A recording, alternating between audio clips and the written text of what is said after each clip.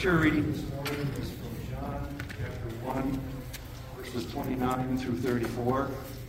If you're using a Pew Bible and pew in front of you, that's on page number 71 of the New Testament. Hear the word of our Lord. The next day he saw Jesus coming to him and said, "Behold, the Lamb of God, who takes away the sins of the world. This is he on behalf of whom I said, after me comes a man who has a higher rank than I, for he existed before me, and I did not recognize him, but in order that he might be manifest to Israel. I came baptizing in water, and John bore witness, saying, I have beheld the Spirit descending as a dove out of heaven, and he remained upon him. And I did not recognize him, but he who sent me to baptize in water said to me, He upon whom you see the Spirit descending and remaining upon him, this is the one who baptizes in the Holy Spirit. And I have seen and have bore witness that this is the Son of God." Amen. This is the word of the Lord. Amen. Would you pray with me as we begin?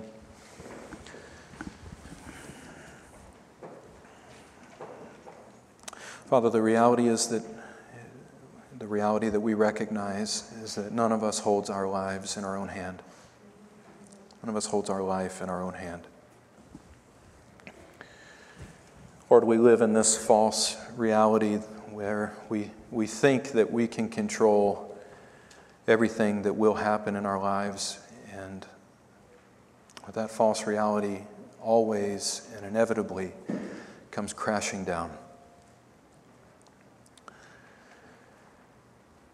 Lord, we do not know the plans that you have for each one of us. You are the one who has numbered the hairs on our head. You have written our days in your book when as yet there was not one. You have ordained them for us by your sovereignty. And according to your providence, you bring them about. And Lord, I pray that none of us, not one of us in this room, would miss out on the joy and even the rapture of walking in sure confidence in you as the God who orders our steps and numbers our days. I pray for Joanna, Lord, that this darkness would not overwhelm her. God, that you would cut through it with the light of Christ, and that you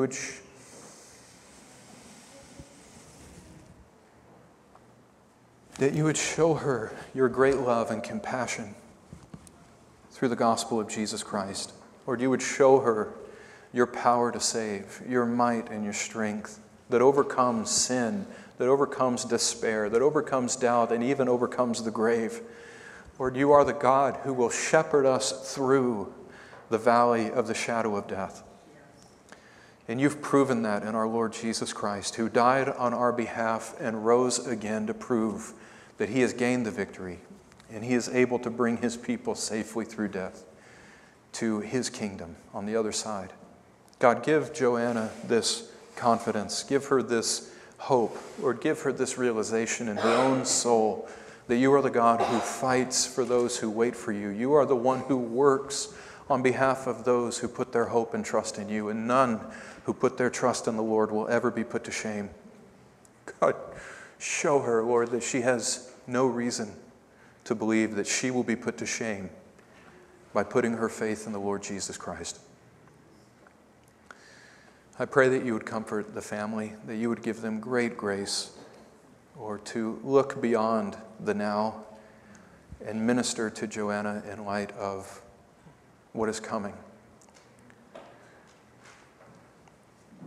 We also ask, Lord, that you would heal her, that you would manifest the greatness of your power in removing this cancer and astonishing the medical community with its prideful assessments and its vain exaltation of human reason and thinking that is the answer to every problem that we have. Lord, that is not the answer. We do not have the answer to our problems. You are the only answer to our greatest problem, which is sin and death. We cannot keep ourselves alive. Lord, only you are the one who raises up and brings down. Only you are the one who makes alive and brings down to Sheol. None can deliver out of your hand. And so, Lord, we acknowledge that, and we lift Joanna up to you as the God who holds her life in your hand. We pray that you would do with her as you will, Lord, and that it's our desire that you would heal her.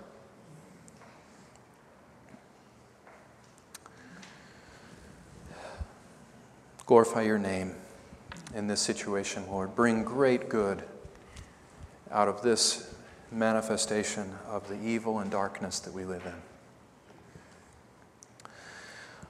Lord, as we turn to your word, we're considering the answer to all of our problems and the source, the essence of what gives us any hope of living life in this fallen world.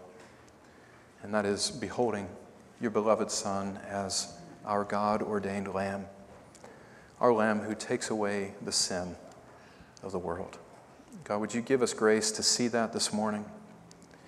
Give us grace to behold him and to love him, Father, to cling to the Lord Jesus Christ in faith and to receive the blessing of salvation in his name. We ask this in Jesus' name. Amen.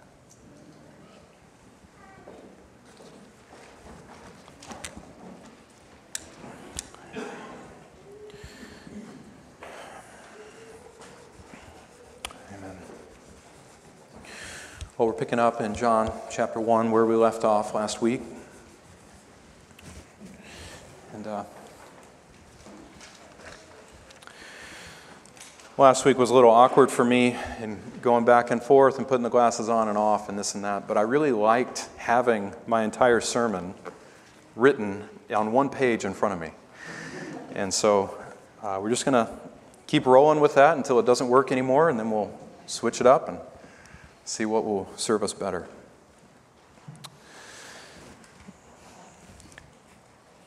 Well, we're coming to verse 29 this morning, really verses 29 through 34. And this section introduces us to the second day of this week that John is communicating to us from John chapter 1, verse 19, down through chapter 2, verse 11. So day one of that week has passed. We're now on day 2. And this is the day, the ordained day, when God's Christ was revealed to the people. Last week we were looking at what took place on that first day, which was the testimony of John. When Jews sent priests and Levites to John to examine him and to ask and find out what he had to say about himself and why he was baptizing, John answered them to their question, "Who are you? Are you the Christ? Are you Elijah? Are you the prophet?" And John answered and said, "No, I'm not. I am only a voice that is heralding the arrival of another." And what's fascinating about John's role in the revelation or the manifestation of the Messiah, the revealing of Jesus as Savior to the people, what's fascinating about that is that Isaiah 40, chapter 40, verse 3, says that he was coming, John the Baptist would come to make the way of Yahweh clear. As to smooth in the desert a highway for our God. So here John comes laboring in order to be a herald for someone who's coming after him. And the prophet Isaiah has already told us that the one coming after him is going to be no one less than Yahweh himself. And so in John saying that he is merely a voice crying out in the wilderness, "Prepare the way of the Lord, prepare the way of Yahweh," he's simply telling the people, I am preparing the way of God who is coming into your midst. And you need to make yourselves ready for that. And that gets to his answer for why he was baptizing. Why was he baptizing? Yes, this was the means of preparing the way of the Lord, but this was also the means that God ordained to prepare the people to receive him. This baptism of repentance for the forgiveness of sin. When the Lord comes in grace to anyone, he does not come to those who are unrepentant of their sin. The grace of God in bringing full salvation to a person comes about with the blessing of repentance.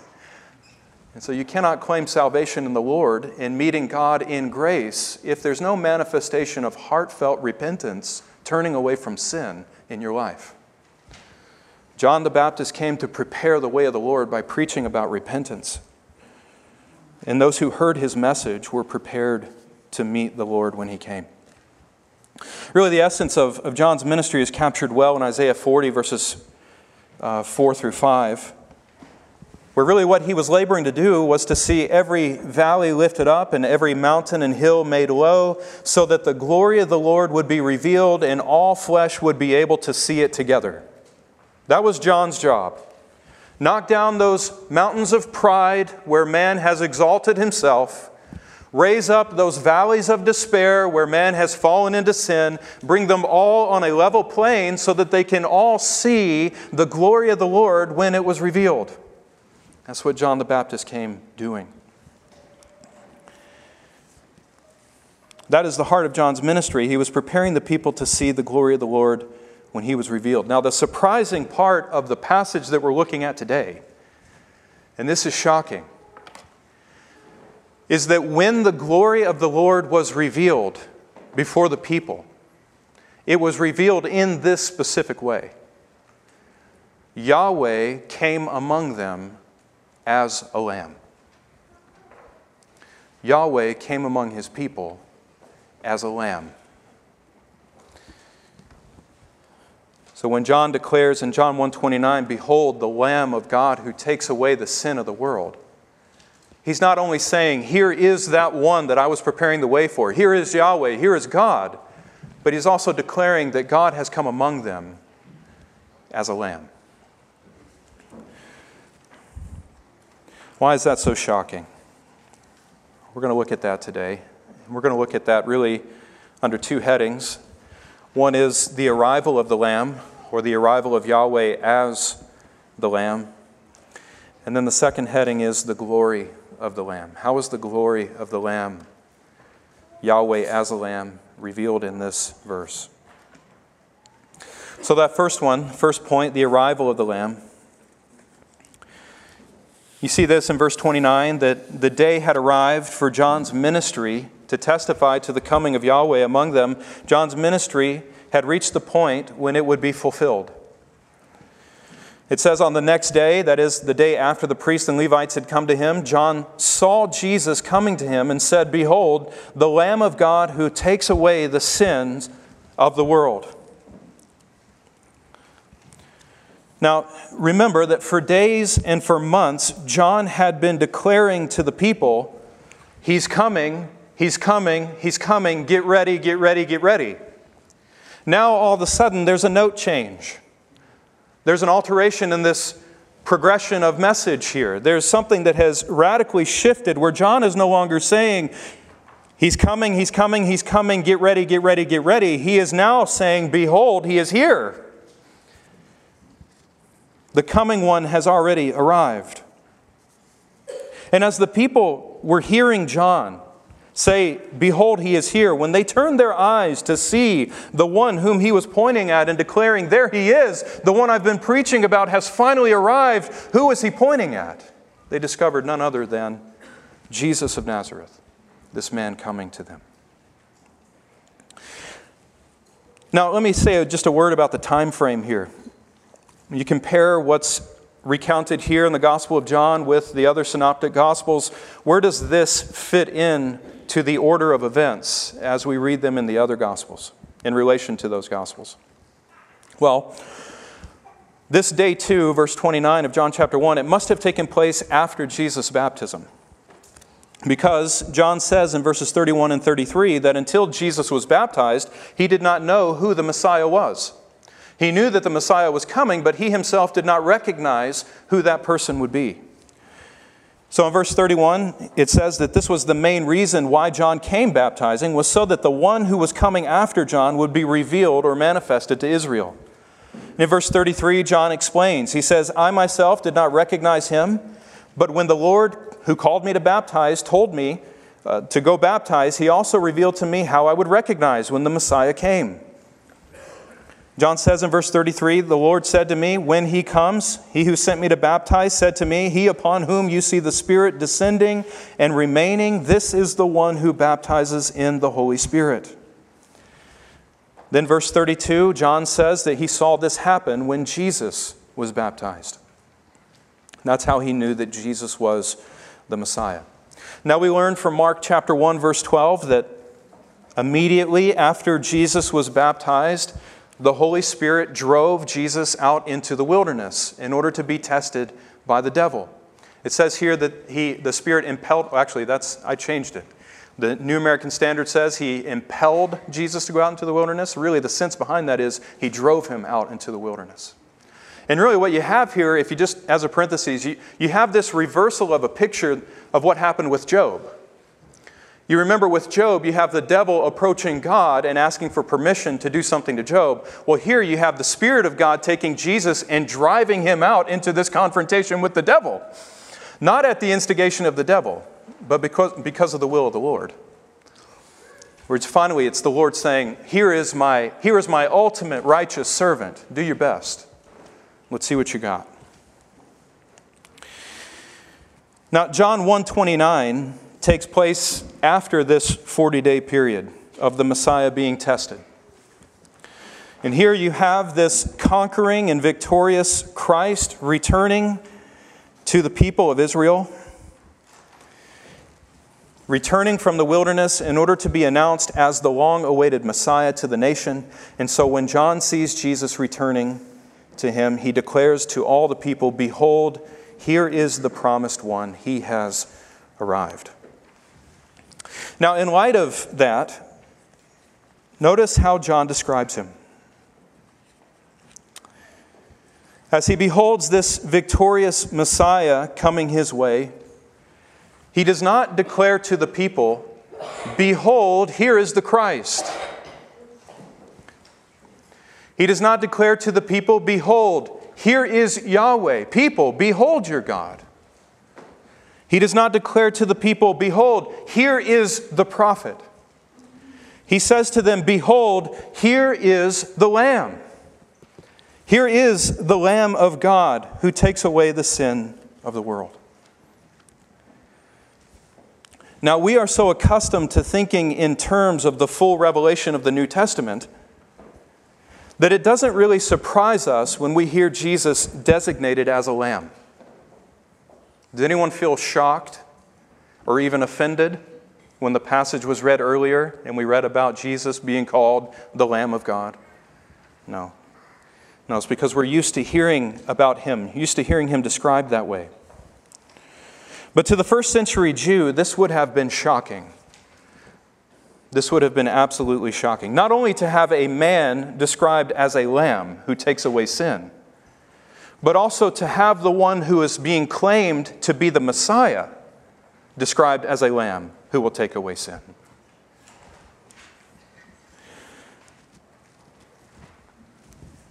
See, John has been preaching to the people that the Messiah is coming. And in the minds of the people, the Messiah was described, even John describes him as one who held an axe in his hand. One who came with an axe already set at the root of every tree. And every tree that does not bear good fruit, he's going to whack that tree down and throw it into the fire. In other words, the Messiah has been described as the one who is coming to deal out the vengeance of God upon an ungodly and disobedient people. He's coming to gather his people into the barn, and he's coming to burn up the chaff with unquenchable fire. This doesn't fit the depiction of a lamb. The Messiah was always thought of as being this mighty, conquering king, this one riding forth on a steed, victorious, decimating the enemies of Israel, blessing those that blessed Israel and cursing those that cursed Israel. That was the picture of the Messiah. And when Jesus came on the scene, the Jews at that time believed that the Messiah was coming ultimately to give them salvation, yes, but not salvation from things like sin. Not salvation from things like unrighteousness or disobedience to the Lord, but salvation from the Romans, salvation from political tyranny, salvation from oppression of government. That was the Messiah that they were expecting, this Psalm 45 Messiah, riding forth with his sword girded upon his thigh and ready to wage war for the sake of God. What a seeming contradiction, then, to hear John declare that the Messiah was a lamb. Lambs are not mighty. Lambs do not conquer. Lambs are not exalted in strength and glory. And if you have any doubt about that, you can ask someone who's here in our congregation, Cruz, who's actually, what do you officially call yourself, brother? Sheep farmer. What's that? Sheep farmer. You're a sheep farmer. That's what he is. So he actually deals with sheep all day long. If you have any doubt about whether or not a lamb, which is a 1-year-old sheep, a sheep who is 1 year old or less, if you have any doubt about whether a lamb is mighty and powerful or glorious in strength, you can go talk to him and he will affirm they are not.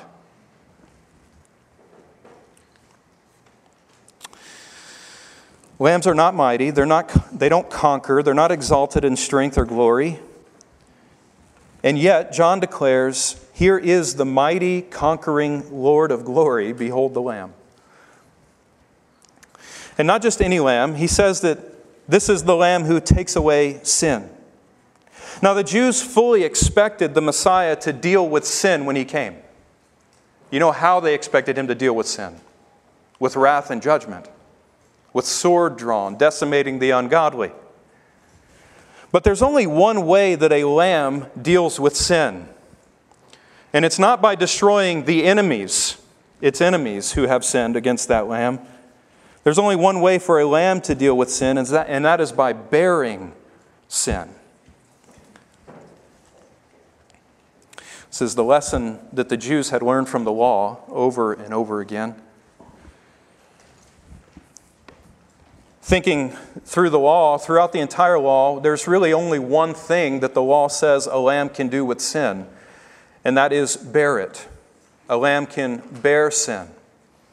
And in bearing sin, a lamb can make atonement for sin. That is, a lamb can bring satisfaction for the sin that has been committed. And you see this in various different offerings that the Israelites were called to offer. Some of them had the possibility of including sheep. For example, the burnt offering in Leviticus chapter 1. If you didn't bring a bull in order to offer as a burnt offering, you could bring a sheep to offer. Pretty general, just a sheep. There were certain offerings, though, that required that the worshiper bring a lamb if they were going to bring a sheep. Again, a lamb is a sheep that is 1 year old or less. And so in Leviticus chapter 3, verse 6 through 7, we find that if you were going to bring a peace offering unto the Lord, either to celebrate peace or to establish peace with Yahweh, you were to bring a 1 year old lamb. Leviticus chapter 4, verse 32, if you were making a sin offering unto the Lord to make restitution for your sin, for breaking His commandments, if you were going to bring a sheep, it had to be a lamb. Leviticus chapter 5, verse 6, it says that a lamb could also be used as a guilt offering. In fact, every morning in Israel, according to Numbers chapter 28, verses 3 through 4, the Israelites were supposed to offer up 2 male lambs every day, one in the morning and one at night. And they were to offer it at the presence of the tent of meeting. And that was to ensure their acceptance in the presence of God as a nation, as a people. You can also add to the list the Passover lamb, right? When that final plague came upon Egypt, there was one means that the Lord provided for the people of Israel whereby their firstborn would not be subject to the wrath of God that was going to sweep through the land of Egypt. And that was if they sacrificed and ate and painted the blood over their doorpost of a Passover lamb. And in Exodus 12:23, it tells us what that was for. It was when the Lord would see the blood on that door frame, He would pass over that household and not bring judgment upon it. And so the Old Testament is clear that lambs were given by God and intended by God in order to deal with sin, in order to bear sin. And their work, according to the law, was always viewed in relation to sin, specifically in regard to bringing salvation from sin, or to bringing atonement for sin, or bringing deliverance from judgment, or redemption, or securing acceptance with God. And here's the important key. The only way that a lamb could do that was by bearing sin and offering its life in place of the worshiper. You guys still with me? This is a lot, I know, but I got to run through this if we're going to get to the meat of this section of John chapter 1. The only way that a lamb could actually deal with sin was at the expense of the lamb's own life. This is called substitutionary atonement. It was what the Lord introduced His people to through the Mosaic Law. That one offer, or a sinner who would come into the presence of the Lord and worship Him and find acceptance before God would have to bring a substitute who would bear that worshiper's sin so that the worshiper could be accepted. They would bring, for example, this lamb, and they would offer it up in place of their own guilty selves in order to be accepted before the Lord. And really what this was picturing was the demands of God's law and how the demands of God's law could be satisfied in such a way that it spared the sinner and welcomed the sinner into God's presence, only by means of a substitutionary sacrifice, a substitutionary atonement, bearing the penalty of sin in itself so that the guilty party could go free. Now, what is amazing in John chapter 1, verse 29, is that John looks at the Jews as the Messiah is coming and says that in Jesus Christ the Messiah, everything pictured by these lambs under the law is now being fulfilled.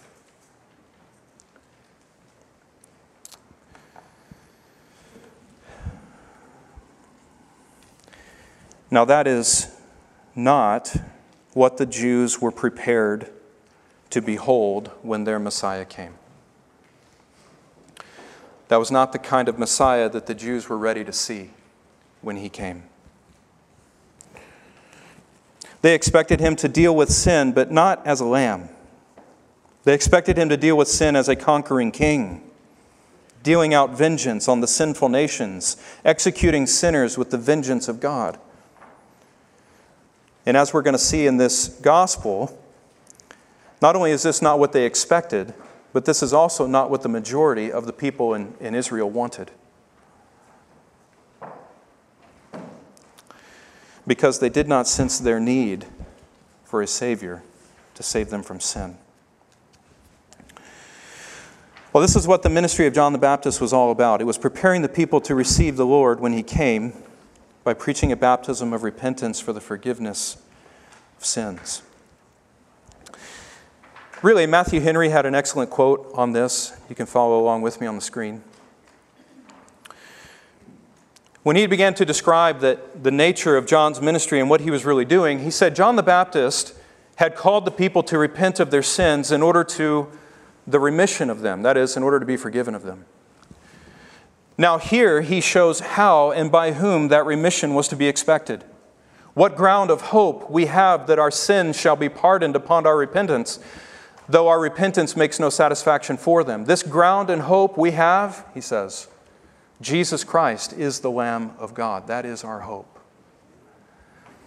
In other words, when John the Baptist came preaching a repentance for the forgiveness of sins was not granted merely because they turned away from their sin. Forgiveness of sin has to be grounded and rooted upon something that is worthy enough to permit the guilty sinner to be forgiven.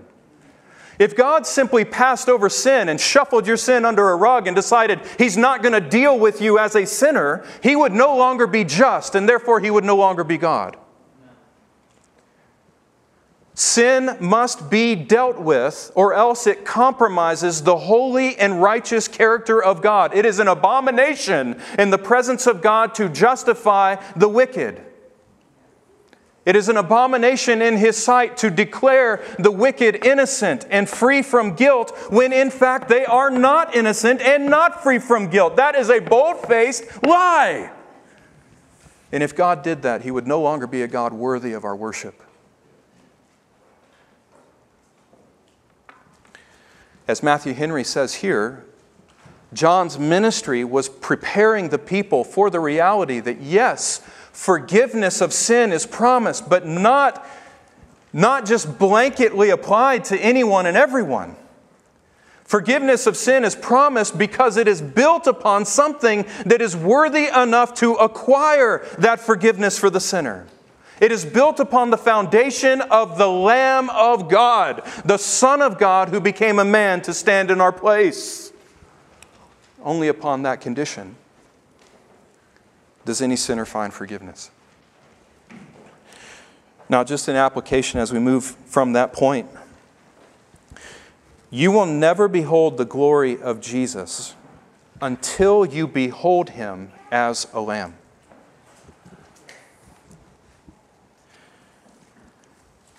You will never behold the glory of Jesus until you behold Him as a lamb who is coming not to deal with you as a sinner, but to deal with your sin so that He can deal with you as a child. So that is where, this is where you behold Jesus in the fullness of His grace and truth.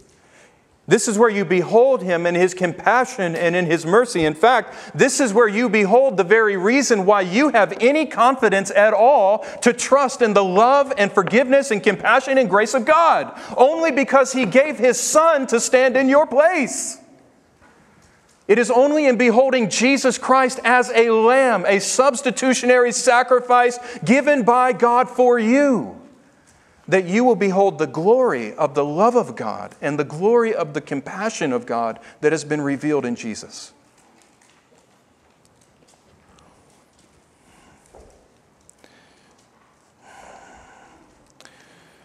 Our confidence in any of these truths, any grace or hope of forgiveness with God is secured, and our assurance flows from the glory of Jesus coming as our Lamb. Now I want to talk about 3 ways that John presents the glory of this Lamb to us. If I've lost you already in this morning's message, that's fine. Just come back with us now. Shake your head around. We're going to be just a little while longer. Then we're going to come celebrate at the Lord's table in light of what Jesus Christ our Lamb has done for us. John describes the glory of Jesus as the Lamb in 3 ways, and I want to bring it out for you. 3 ways in John 1:29 that he presents the glory of the Lamb. First of all, the glory of the Lamb, Jesus, is seen by the fact that He is God's Lamb. He is God's Lamb. Now, to be God's Lamb, you see that there when John says in John 1:29, John the Baptist is saying, "Behold the Lamb of God." That is the Lamb that belongs to God, or the Lamb that God has given. Now, by necessity, what that means is, if Jesus is the Lamb given by God, then He is not a lamb given by men. He was not chosen by men in order to be offered up to God. He was chosen by God in order to be offered up on behalf of men. And that has some very strong implications for you and me. We cannot hold hope in Jesus Christ as our Lamb, whose blood secures forgiveness of our sins, simply because we choose to use Jesus and present Him to God. There's no hope of forgiveness with God simply because we have found someone we think is worthy. This is going to be our way to heaven, and we're going to present this way to God. Maybe others have a different way, but this is our way. And we think that it's going to be good enough. That's not how this works. That's not how this works. Jesus Christ is the Lamb of God, meaning Jesus Christ is the Lamb who has been provided by God. He is the Lamb who secures forgiveness for sinners with God. And if you will not come to God through this Lamb, you will not come to God and find forgiveness. This is His appointed way of forgiving you of your sin. And if you come to God outside of those means, outside of the means of the blood of the Lamb Jesus Christ shed for you, you will not find forgiveness with God. You will not find His compassion or love. You will find what you deserve, which is His justice. Jesus is God's Lamb, meaning it is God's appointed Lamb, appointed for you and me. Now, the language here is pretty specific, and it's pointing, I believe, to one key passage in the Old Testament. When it describes Jesus as the Lamb of God, I believe that we should be hearing in that echoes from Genesis chapter 22. You guys may remember the scene of Genesis 22. What's happening there? This is where the Lord calls Abraham to come offer up Isaac as a sacrifice. In verse 6, they arrived where they were supposed to go, and they grabbed all the supplies for the sacrifice, and it says there very specifically, they walked on together. Now, once they got to this place, verse 7, Isaac, looking around at the wood and the fire, puts two and two together and says, okay, Father, if we're coming to worship God with sacrifice, I see the fire and I see the wood, but where's the lamb? Where's the actual animal that we're going to offer up in worship to the Lord? Abraham gives this key response in verse 8, where he looks back at his son and he says, my son, God will provide for Himself the lamb. God will provide for Himself the lamb. Now we know the story. Abraham tied up Isaac. Isaac laid him down upon the wood and went to strike down Isaac as a sacrifice. And right as he's doing that, the Lord stops him. Says, Abraham, stop. Do not harm the child. Now I know that you fear the Lord, because you have not withheld your son, your only son, from me. Ooh, echoes of monogenes there, guys. Did you hear that? Those of you who are here for those messages, those of you who suffered through those messages on monogenes, you should hear that echo right there in Genesis 22. You have not withheld your son, your only son, from me. Right? And what does the Lord provide in place of Isaac as a substitute for the sacrifice of Isaac? You would expect to find a lamb, because Abraham said God will provide for Himself a lamb. But we don't actually find a lamb.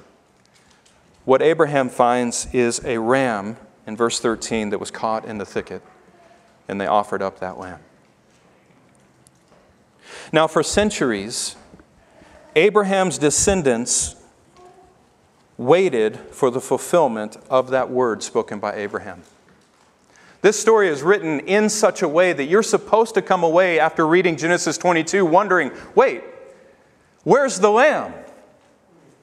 Abraham said the Lord would provide for Himself a lamb. God didn't give him a lamb, He gave him a ram. Those are two different animals. You're supposed to feel something of a contradiction there. And what we find throughout the rest of the Old Testament is the Lord preparing His people to receive the lamb that He was going to provide for Himself, preparing His people for that lamb through different types and different shadows that were revealed in the sacrificial system of the Old Testament. Why did the Lord choose the lamb in some of these sacrifices? Well, it was because it was pointing to that lamb that He was going to provide for Himself and fulfilling the word of Abraham. All foreshadowing the lamb that He would provide in place of others. John the Baptist makes clear when Jesus came on the scene that God's lamb had finally arrived. And this is the glory of the gospel. That because the Lamb of God has finally arrived, because that word of Abraham has finally been fulfilled, and God has provided for Himself the Lamb, you and I are not waiting around for God to accept any of the lambs that you and I could offer. We're not trying to figure out what can we do in order to gain acceptance with God. We're not trying to figure out the way to find forgiveness with God. There has been one way revealed, and that is the Lord Jesus Christ. This is the glory of the gospel. And when your soul gets the fact that there's only one way to come to the Father, and that is through Jesus Christ, you feel the freedom and you feel the liberty to come and worship with God in peace and holiness without fear of judgment and without fear of His wrath, because you know you are secure in the way that He has ordained for you to come to Him. There should be some amens there.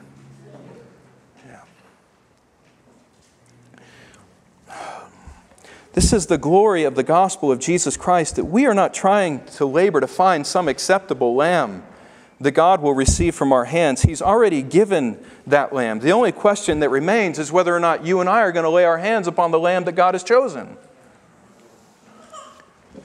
See, it's not a question of you trying to find some way to gain forgiveness with God from the sins you've committed. We've all committed sins. Raise your hand if you haven't, and we'll cast you out of here. We are all sinners. We have all rebelled against the Lord. We have all committed things, as I mentioned a few weeks ago, that we don't want anyone else in this room to know about. The glory of the gospel is that we don't have to hide those things from the Lord anymore. We don't have to try to hide those things with our fig leaves like Adam and Eve did. The Lamb has come to deal with those things. All we have to do is believe in God enough to come lay our hands upon the head of this Lamb and accept the sacrifice that God has made in our behalf. So the question is not, can we find a lamb? Can we find some way to find forgiveness with God? That's not the question. That question's already been answered. Here's the way. It's the Lamb of God, Jesus Christ. The question that remains for us is whether or not we'll lay our hands upon that Lamb and own Him as our Savior. The second way that John reveals the glory of this Lamb is by describing this Lamb as the final Lamb. He is the final Lamb. You see that in John 1:29 when He describes Him as the Lamb who takes away sin. And really what we're focusing on there is the fact that when this Lamb was offered, He took away sin.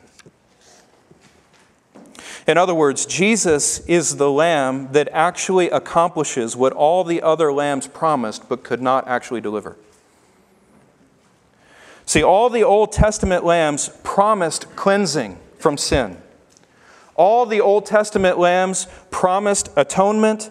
They promised redemption. They promised forgiveness, but not a single one of them could secure it for the worshiper. They promised these things, but they could not deliver these things. You see this, for example, explained in Hebrews chapter 10. If you want to find the fullest explanation of this, just go read Hebrews chapter 8 through chapter 10. But in chapter 10, verse 1, it opens up saying that the law was nothing more than a shadow of the good things that were to come. And because it was nothing more than a shadow, the sacrifices that were offered according to the law could not bring about the substance of those good things which it foreshadowed. Does that make sense? I know I can get really confusing in the way that I word things. I can for me, maybe not for you. They only had a shadow within themselves of good things that were to come. Otherwise, as verse 2 says, if it wasn't merely a shadow, if they actually had the substance of forgiveness, if they actually carried the substance of what they promised, then would not have those sacrifices cease to be offered? Would they not have made the conscience of the worshiper clean from sin?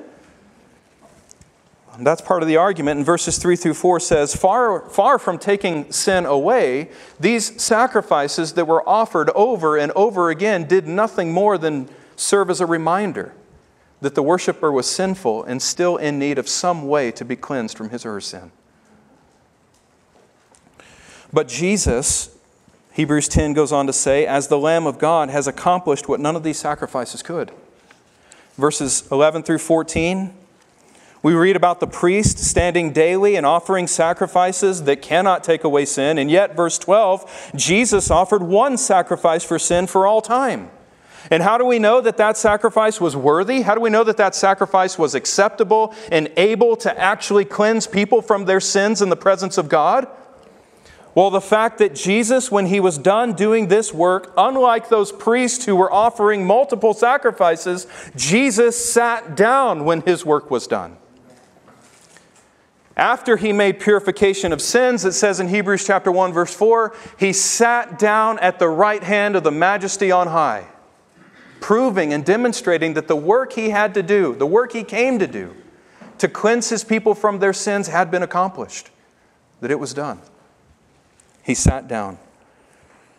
And there He's waiting for the full reward of His sufferings to be received, not only in subjugating every single one of His enemies, but also in bringing all of His people into the fullness of the perfected state that He has achieved for them. That's what Jesus is waiting on. See, in John 1:29, Jesus actually takes away sin. He doesn't just cover it up. He doesn't just offer a promise of forgiveness but can't deliver on that promise. Jesus has made all that is necessary happen in order to usher that promise to us. Now, you got to get this. This is not some theoretical issue that we are considering here. I was talking with someone a couple of weeks ago about the gospel of Christ and about the need for repentance and the judgment that's coming. And this person looked at me and said, look, what you're talking about, that's not for today. Yes, judgment's coming, but that's for that day. And we're not at that day right now. We're here in this day, and I'm going to enjoy this day, and I'm going to do what I want to do in this day, and I will worry about that day when it happens. Yeah, wow is right? But that's a heart that does not have the fear of the Lord. That is a heart that is not being taught by the Spirit of God to come to Christ, to know the truth, to flee for refuge to the Lord Jesus Christ. But if you're a believer in this room, your reaction to the day of judgment, to the reality of sin, the issue that you have to be cleansed from your sin if you're going to stand in the presence of God, your reaction to that is night and day different. Because you know what it means for Jesus to take away your sin. Let me flesh that out a little bit. 3 things you need to keep in mind when you're trying to remember, what does it mean for Jesus to take away sin? Well, first of all, it means that He has taken away the penalty of sin. The wages of sin is death. God promised Adam and Eve, the moment that you eat of this tree that I told you not to eat of, you're going to die. And they did die spiritually. They were cast out from the presence of God as a result of their sin. Jesus has come to take the full brunt of the penalty of sin. He died. He really did die on a cross. He entered into the depths of the wages of sin. And He rose again victorious over it. He delivers all of His people who trust in Him from the penalty of sin. But let me go further than that. If you are someone whom Jesus is delivering from the penalty of sin, let me make you aware of the fact that He will also, right now in time, be delivering you from the power of sin. If Jesus truly is delivering you from the penalty of sin that God's law demands, then He will, right now in this time, be delivering you from the power of sin. The power of sin will no longer have hold on you because you will be lashed to God through the Lord Jesus Christ by the cords of grace. Grace will reign in your heart. The love of God will set you free from the power of sin. You will no longer be constrained to those sinful and God-degrading lusts that are evident in your heart, that are present there. Jesus will be delivering you from the power of that sin. It does not mean you will not feel tempted. It does not mean you will not feel tempted. It does not mean you will not stumble as a Christian. But what it does mean is that when temptation comes upon you, you have all the power you need in the Lord Jesus Christ to resist it and to stand firm and to resist it to the point of shedding your blood. Now, if you never have victory over sin like that, my friend, you need to be asking yourself whether or not the power of the Holy Spirit is truly in you. If you are not being delivered from your sin, you need to make sure that you're questioning very hard whether you have been delivered from the penalty of sin. The third thing. So you got penalty, you've got power, and this goes with the power, you've got presence. The presence of sin. If you're a true believer in the Lord Jesus Christ, if you have actually laid your hands in faith upon this Lamb, and you are receiving the benefits that that Lamb has secured for you, you will not only be delivered from the penalty and the power of sin, you will be delivered from the presence of sin. One day, that's going to be absolutely That's going to be an absolute deliverance from all the presence of sin. That's going to be in glory. But until that point, you are going to be walking through a process called sanctification. You are going to be made one step after another more and more holy unto the Lord. One degree of glory to another. That's the Christian life. And if the Spirit of God and the truth about Jesus is not working in your heart such that you want sin less and less and you want God more and more, then my friend, you are not a Christian. And you need to repent of your sin, and you need to flee to the Lord Jesus Christ so that He would deliver you from your sin. There's three ways that Jesus delivers us from sin: the penalty, the power, and the presence. Now, the good news just on this point, guys, no other lamb can be given to deliver you from sin like that, but the good news is that no other lamb needs to be given in order to deliver you from your sin. The lamb's already been given. All you need to do is come receive what that lamb has done. Third point, where we see the glory of the lamb. He's not only God's lamb, He's not only the final lamb, but He is also the universal lamb. Now, if all of what I've said so far and all that John was communicating was not shocking enough for the Jews to hear, this last one would have pushed them over the edge of comprehension. This lamb was given by God not merely to take away the sins of Israel, but He came as a lamb in order to redeem the world. Now, who's Jewish in here? Who was raised in a Jewish context, a Jewish home, believing that you were the only chosen people of God in the entire world? Anybody? No. So this is really good news for you and me then. That's good news for the Jew too. But this is really good news for us. That this lamb was not merely given to redeem Israel. This lamb was given in order to purchase sinners out of darkness from every tribe, tongue, people, and nation. Revelation 5, 9, and 10.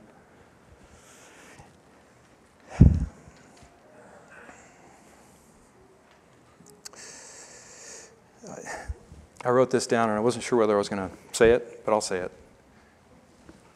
I think it's good. I think it's right to say that as wide as is the illuminating work of Christ's common grace extends, as wide as that illuminating work of common grace extends, that is how wide the declaration of Christ's saving grace is to go. As wide as the work of common grace extends, that is as wide as the proclamation of saving grace ought to go. No one is to be excluded from the good news of salvation in the Lord Jesus Christ. Not a single person. Yeah, amen. Remember the promise that God gave for the Savior in Genesis 3:15? That was given to man collectively. It was not given to one particular man. Well, it was, but in Him it was all humanity. Adam was the head of the whole human race when he received that promise. And that means that that promise of a Savior in Genesis 3:15 belongs to the entire human race. D.A. Carson put it well. He said that the Lamb came to save the world, not all without exception, but all without distinction. He did not come to save the world without exception. There are exceptions to this promise of salvation, and the main exception is whether or not you will receive it. Whether or not you are among God's chosen, redeemed, elect people who will receive the fullness of inheritance in Christ Jesus. That's one exception. But that exception does not negate the fact that the gospel is to go out to all people without distinction. This is the glory of the Lord concerning His servant revealed in Isaiah 49 through 5 and 6. He says, "It's too light a thing for you to redeem the lost tribes of Israel. I will set you as a light to the nations." He says there, "so that you will make my salvation reach to the ends of the earth." The glory of the Lamb is that He is the universal Lamb, the only means of salvation for the entire world. Now, a point of application on that. I'll try to be brief, and then we'll close. In light of the fact that Jesus is the universal Lamb of God who takes away the sin of the world, there's not a single person in this room that has the right to believe that the saving work of Christ is not for you. There's not a single person in this room that has the right to believe that the saving work of Christ is not for you.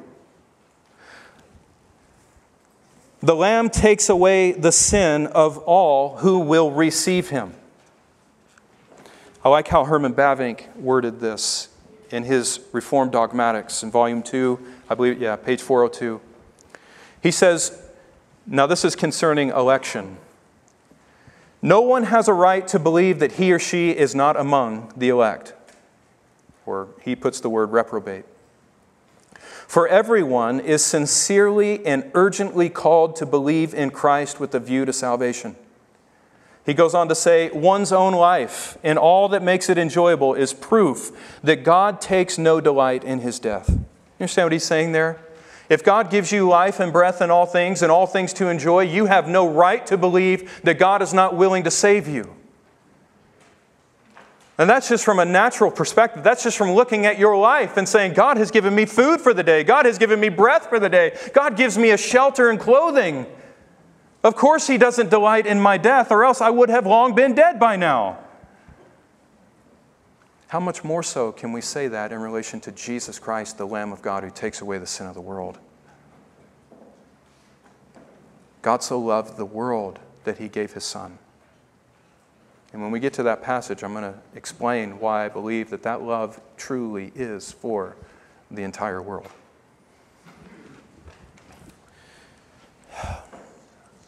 You have no right to believe that the saving work of Christ is not for you, and therefore you need to come in faith and receive it. Now in closing, what are we called to do in response to this reality of Jesus being the Lamb of God, the final Lamb, and the universal Lamb? Well, I believe that that's contained in one simple phrase at the beginning of John's words, where it says, when he saw Jesus coming to him, he said, "Behold the Lamb of God." This is the heart of John the Baptist's ministry, that the Lamb is here, and now the call is for sinners to behold Him. He's been manifested, He's been revealed, He's been made known, and now God Himself calls us to behold Him for ourselves and to believe upon Him. It's at John 6:40, where it says that the will of God is that we would behold His Son and believe. Now in this, beholding is not merely knowing that Jesus is the Lamb. To behold Jesus as the Lamb is not merely having a mental understanding that Jesus is God's Lamb. To behold the Lamb means that we come with the eyes of faith and we see Jesus as God's Lamb given for us. And in response to that reality, we consciously and willfully and wholeheartedly take hold of the salvation God has given us in Him. That's what it means to behold the Lamb. It means receive Him. Apart from doing this, you will not be saved. I appreciated the words from Kent Hughes in his commentary on this passage. And you guys will probably resonate with this, and you'll ask, man, why did he spend an hour explaining to us this passage? Kent Hughes opens up saying, most of us understand what John is saying. And that's true. Most of us understood what John 1:29 was talking about before I even started speaking up here. However, Kent says, our salvation does not depend on our formulation of the doctrine of atonement, but on our experience of it. I'll read that again. Most of us understand what John is saying. However, our salvation does not depend on our formulation of the doctrine of the atonement. It depends upon our experience of it. There is no Christianity in anyone's life that is genuine, that is not at the same time experienced. If your Christianity is nothing more than a profession that you claim to believe in but has no impact on your life, then you are not a believer.